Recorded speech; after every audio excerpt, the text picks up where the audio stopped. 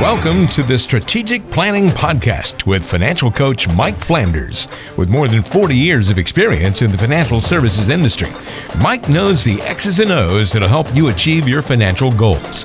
It's time for the Strategic Planning Podcast.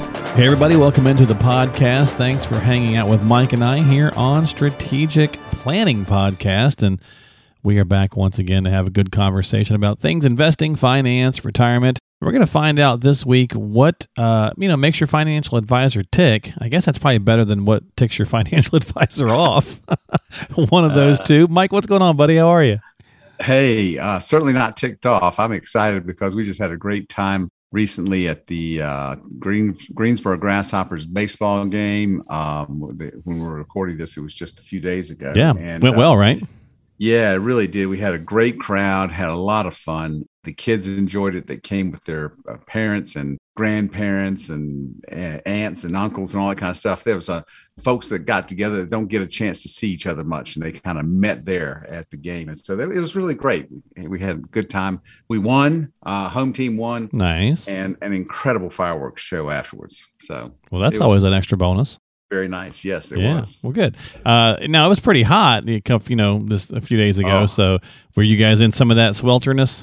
Well, it was hot, but I tell you what, I think God just started blowing wind for us because we have a suite and it's air conditioned, but then we have the party deck, and of course it's not. But the way that they built that stadium, if you can get a breeze going through there, it just blows right through, and it's like air conditioning outside. Oh, nice. And that's how it was that night. It was fabulous. Fantastic. Well, that sounds good. We're glad you guys had a good event, and hopefully some of the listeners here at the podcast were able to attend and make that. So that's all good. I hope that everybody had a good time, and we'll jump into the podcast and talk about what makes your financial advisor tick. We'll peel back the curtain a little bit to learn more about being a financial advisor, but I guess really more in this case, it's really about you, Mike. So it's not necessarily general. It's a bit more about you and just, you've been doing this a long time. So I'll need you to reach back into a few things and pull some stuff out for me. Who was some influential people in your life that maybe affected you? We're all shaped, right, by experiences and so on and so forth. Did you have anybody that impacted you from a financial standpoint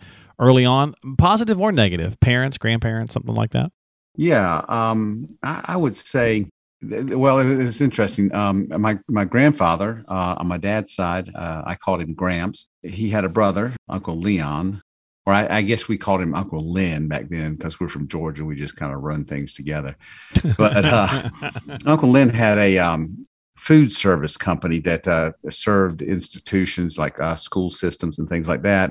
He let me come work for him some during the summers and things like that. And I also did the same thing with my grandfather. He had he was the photographer in the small southern Georgia town where we came from. And so he had a studio, and I worked for him some too. But when I worked for my Uncle Lynn, it was really funny. He would always be messing with his brother, Mike, my grandfather, about money. So like he would pay me, and one week it was time to get my paycheck, and I came in there and he had written the check out on his bank, but he had crossed out the name of the bank, and I forgot what it was. It might maybe First National Bank or something like that. He crossed out First National and wrote in Satilla River, and then left the word bank there. So yes, the Satilla River is a river in that area that we love and all, and he had a place on it. Okay. And it was for $1.25 for the week that I had earned, a quarter a day. And so he says, take this to your granddaddy and have him cash it for you. So I went back to him, and my grandfather just started laughing. He said, that's Satilla River Bank. So he calls his brother up and says, is that the left bank or the right bank of the river you want me to cash this on? That's right. That's right. From which side? But they had a good time with it. They enjoyed what money could do. They were, my grandfather particularly was a very generous man. People just loved him, not because he was just giving them things, but just the way he dealt with people and treated people. And I got you. Right. I remember we used to go to lunch when I'd be working for him, and it was a 2-hour lunch because he could hardly eat because people coming up to him and wanting to talk with him and everything. So the unofficial mayor kind of thing, right? Yeah, it kind of was like that. That's true. Very true. I hadn't thought of it that way, but that's true. But just a very generous man, and all. And he taught me a lot. My dad, I didn't grow up seeing my dad as much. He was in traveling sales and all that kind of stuff. But I saw in the way he treated me and my brother and sisters and other people, he's just a generous guy and loved giving and helping people and that sort of thing. So that's awesome. I think that's a big thing that a lot of that I learned from them. Okay. So then how did you end up in the financial business? Because you've been doing this now for 40 plus years. So how did you end up, and it's obviously changed a lot. So how did you end up here? Yeah, well, I was getting ready to get married to my wife back in 1976, and I had a job I thought was going to be good. We realized, no, this isn't it. I quit the job. I just knew that wasn't what I was supposed to be doing. And it was about 3 weeks before we were going to get married, and I came to pick her up at the college dorm where she was in school, and here in Greensboro, and I told her, I said, hey, we're not going to be able to get married. I don't have a job. And she goes, we've sent the invitations out and I got my dress. We're getting married in 3 weeks. So she took me inside and we found a paper, and she looked in the want ads and found an ad for Prudential Insurance Company was hiring people. Oh, okay. So she had me call them up, and I got an appointment, went over there and saw them. I was only 20 years old, and they said, we don't think we can hire you. I think you got to be 21. And, but they ended up hiring me, and I did that for a couple of years with them, and I enjoyed it. I loved the aspect of being with people and meeting people and that sort of thing, and then helping them. But I started to hear after a few years, and I made a change. The guy that trained me, he moved to another company. I followed him. That's where I met another mentor of mine too. But the thing I started hearing about was this thing called financial planning. It was a new profession, I guess, or whatever. Yeah, it's not been around that long. Yeah. No. And so I went and got my CFP, got a CLU at the same time. These are just different designations with study and testing and all that kind of stuff. And started into that. I helped start a company with 4 or 5 of the guys, and we hired some CPAs, and we got this early financial planning software that was incredibly complicated, and started doing that. There's been some improvements in that arena, right? They have made some improvements in it, yeah. But it was just kind of needing a job, and fell into an area that is part of financial planning, but I really wanted to do more to help people than just helping them buy their insurance or service that or whatever. So I got to tell you, that's a pretty great story, though. She's like, just to go, look, I sent out the invitations, pal. We're getting married, so. Yes, she let me know who was in charge real early. That's pretty good stuff. You mentioned a mentor. Do you have somebody in the industry? Do you, whatever you want to go with, who's been a good influence on you, or somebody that you maybe turn to or lean on from time to time? Yeah. Well, the fellow I was thinking about, his name's Johnny Williams. He just died back in December this year. Oh, sorry to hear that. Dear friend, good friend for a long time. But he had hired me there in 1979 at a different company from Prudential Mutual of New York, and kind of got me headed in the direction of understanding about securities, investments, and that sort of thing. Got licensing, and then he introduced me to the CFP concept. Oh, okay, gotcha. But he just really was a guy that cared a lot for people and wanted them to do well.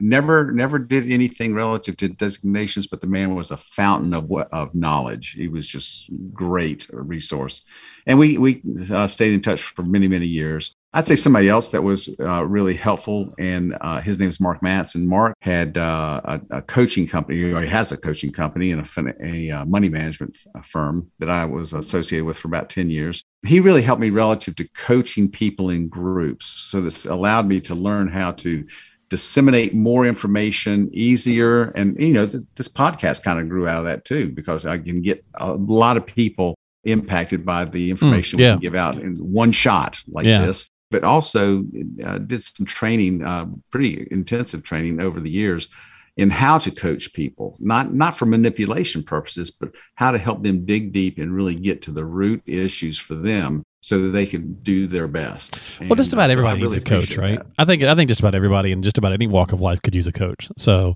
yes. Yeah, I think that's always. I think it's a good term, and that's always been a very useful tool, whether it's sports related or not. I mean, just a coach is there that somebody can help, kind of motivate you, guide you, get you back on track, so to speak. Whatever kind of pun you want to use. But all right, here's a fun question for you, though, Mike.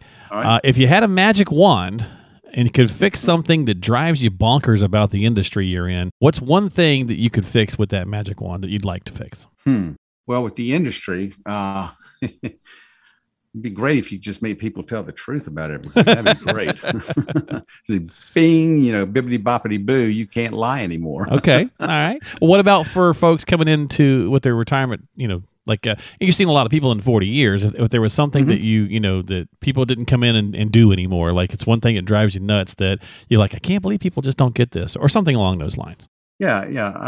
I mean, the thing I guess that concerns me most is people waiting late to start trying to do things, to prepare for retirement and that sort of thing. Okay. Starting to think about it and figuring out, where's this going to come from? How am I going to do it? When am I going to do it? That kind of thing. Most of us don't get serious till 50, which is, you can make it work, but still, it's right. If you could wave that magic wand and say everyone will start saving at 30, it would be easier, right? Yeah. And I'll tell you the other thing that's related to that is because of that, sometimes there's maybe a little bit of shame. Hey, I haven't done as good a job as I could have, or I waited too long or whatever. And, that's a wasted emotion there. But the thing is that then people will start trying to do things on their own or based on things they hear from other people or on TV or whatever. And it kind of sometimes will get them in a corner where they eliminate some options they might have had. One of the big things is like starting their Social Security benefits too soon and not knowing what's going to happen to them because they're still working, and getting them, dropping life insurance policies that could potentially be sold, even if you don't need them anymore, and get cash for it. Just different things like that. So, gotcha. Okay. Those are some of the things that concern me. Well, I'll work on getting that magic wand together for you. Yeah, please do. I will. And the final thing here, really, Mike, is look, we try to have some fun on the podcast. We try to provide some education. Obviously, you like to have a good time with your clients. You set up the baseball game, all these kinds of things. But at the end of the day, what you do is obviously very, very serious because it's dealing with people's life savings and retirement money. And you just made the comment about you wish the industry had to tell the truth more, and so on and so forth. And so, what's the most gratifying thing about your job? I got to imagine it's watching somebody just go, like, just all that stress or the fear melt away when they find out they're okay. But I could be wrong. What's the favorite thing about it? Well, that's really huge. It really is. I mean, it is so gratifying to see someone that has concern, particularly coming in and feels like they just don't have a good chance at doing well with where they're at. And we figure out things that need to be done, and they're palatable, they're within their means to get there, to get where they want to go, and have that satisfaction. That is very gratifying. But I'll tell you too, though, is that, one of the things I discovered that as far as how I use my money, my true purpose for money is love. Okay. And I just love my clients.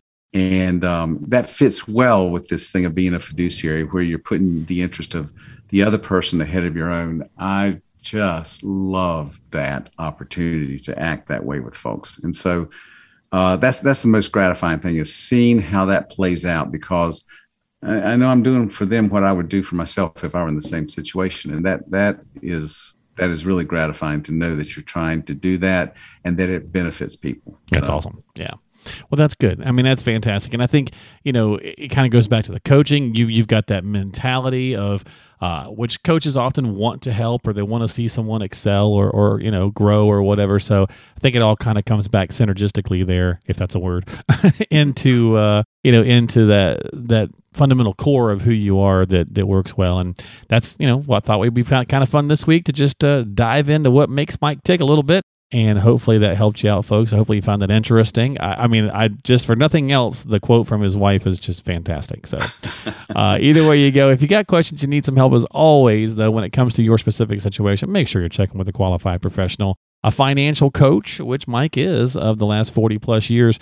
Give him a call, 336-668-4338, or stop by the website, spcinvesting.com. That is spcinvesting.com. And don't forget to hit the subscribe button on whatever podcasting platform you like to use, and that way you get new episodes when they come out. Mike, my friend, thanks for hanging out with me. I appreciate you. You bet. And just remind me periodically. I'll give you some more quotes from my wife. She's got a million of them. They're phenomenal. All right. You work on that. I'll work on the magic wand. We'll be good to go. Sounds great. Sounds like a plan. We'll see you next time here. Synergistic. Yeah, exactly. Sounds synergistic. We'll see you next time here on Strategic Planning with Mike Flanders from Strategic Planning Corporation.